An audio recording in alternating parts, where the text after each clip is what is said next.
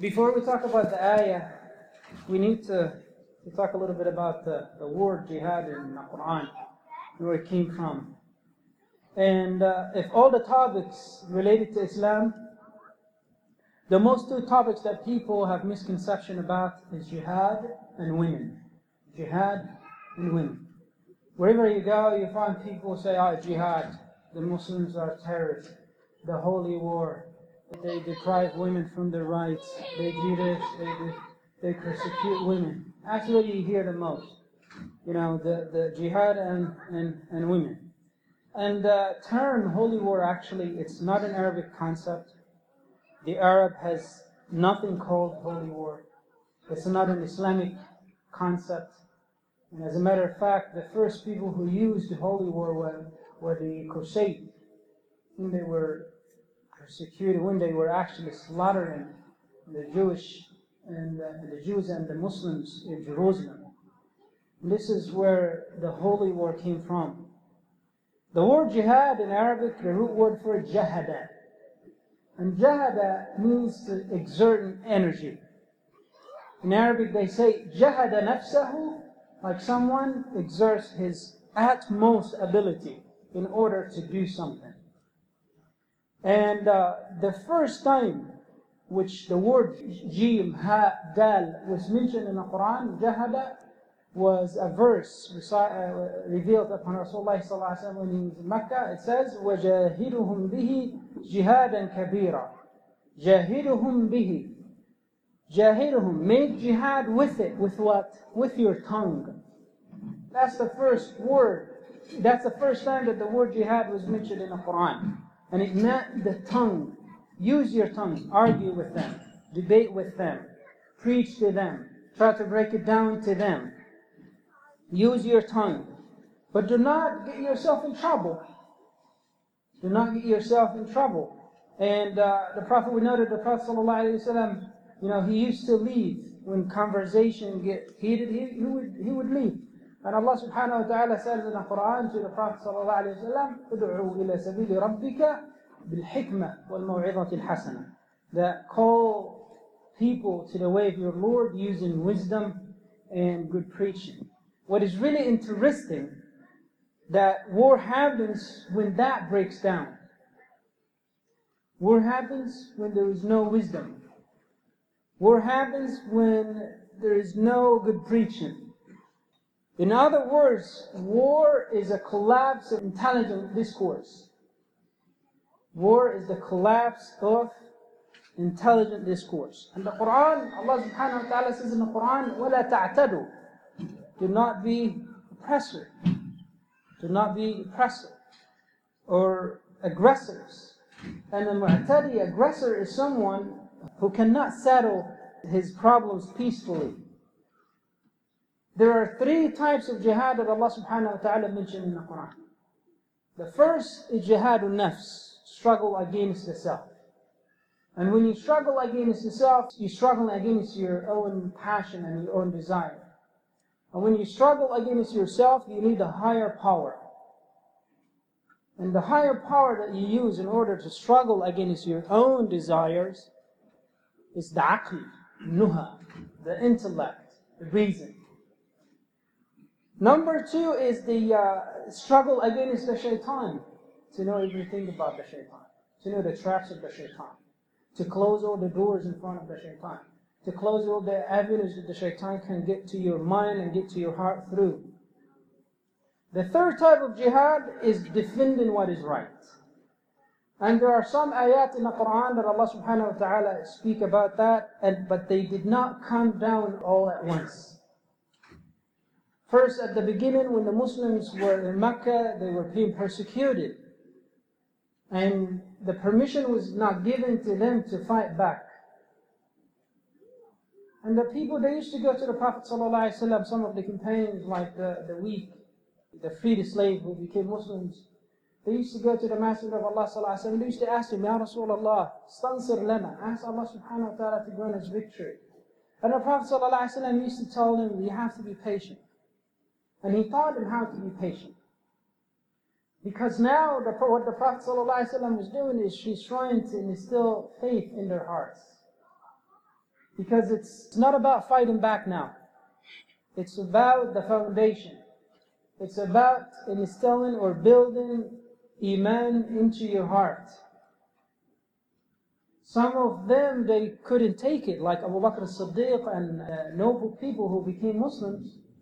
They couldn't take it because those people were people of courage, people of bravery, and they didn't want to be humiliated. They didn't want to be treated the way they were treated. And they went to the Prophet ﷺ, and Umar asked Rasulullah ﷺ a few times, we should defend ourselves. We should fight him back. But Rasulullah ﷺ would not allow him to fight back. 13 years later, the permission was given to the Messenger of Allah ﷺ to fight. And Allah subhanahu wa ta'ala says in the Quran, أُذِنَ لِلَّذِينَ يُقَاتَلُونَ بِأَنَّهُمْ ظَلُمُوا. That the permission has been granted to those who have been persecuted. Permission to do what? Permission to fight back has been already granted to the Muslims who have been persecuted. So the permission came after the situation was different. When Muslims were in different situations. When their state changed. So the Muslims were persecuted. They were driven out of their homeland. They've been treated really bad.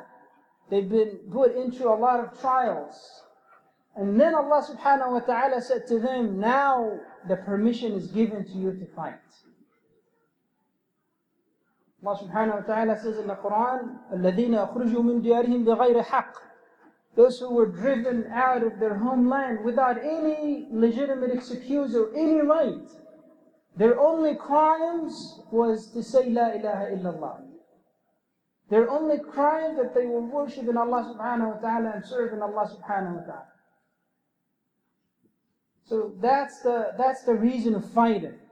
When someone trying to oppose your religion, when someone is fighting you regarding your religion, or when someone drives you out of your land, that's when you fight.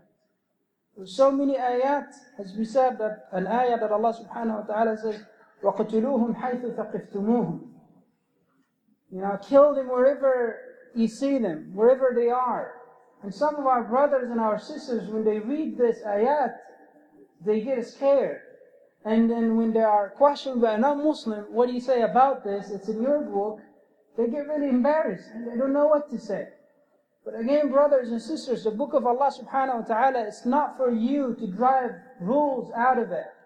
If you did not spend enough time to study the book with teachers, or you didn't go to school to study tafsir, you should not drive any rules from the Quran. This ayat, yes, it's in the Quran, it's in Surah At-Tawbah. We'll recite some of them today. But the ayat in Surah At-Tawbah, Allah subhanahu wa ta'ala is talking to the Prophet sallallahu alayhi wa sallam. It has a special occasion. And the occasion that the polytheists of Mecca, they had a treaty with the Messenger of Allah. And the treaty was unfair to Muslims.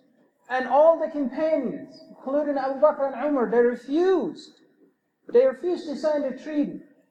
And they were asking Rasulullah sallallahu alayhi wa sallam, Ya Rasulullah, do not let them do that. Don't sign this treaty, it's unfair for us. But Rasulullah sallallahu alayhi wa sallam says, I will sign the treaty, I will agree with whatever they want, as long as that will lead us to peace. I will sign it. So one of the terms of the treaty is the length of the treaty. It was 10 years. Quraysh, they violated the terms of the treaty 4 years. After 4 years, after they signed it. So the Prophet ﷺ, they had to bear the consequences. They killed some of the allies of the Messenger of Allah ﷺ in the Haram.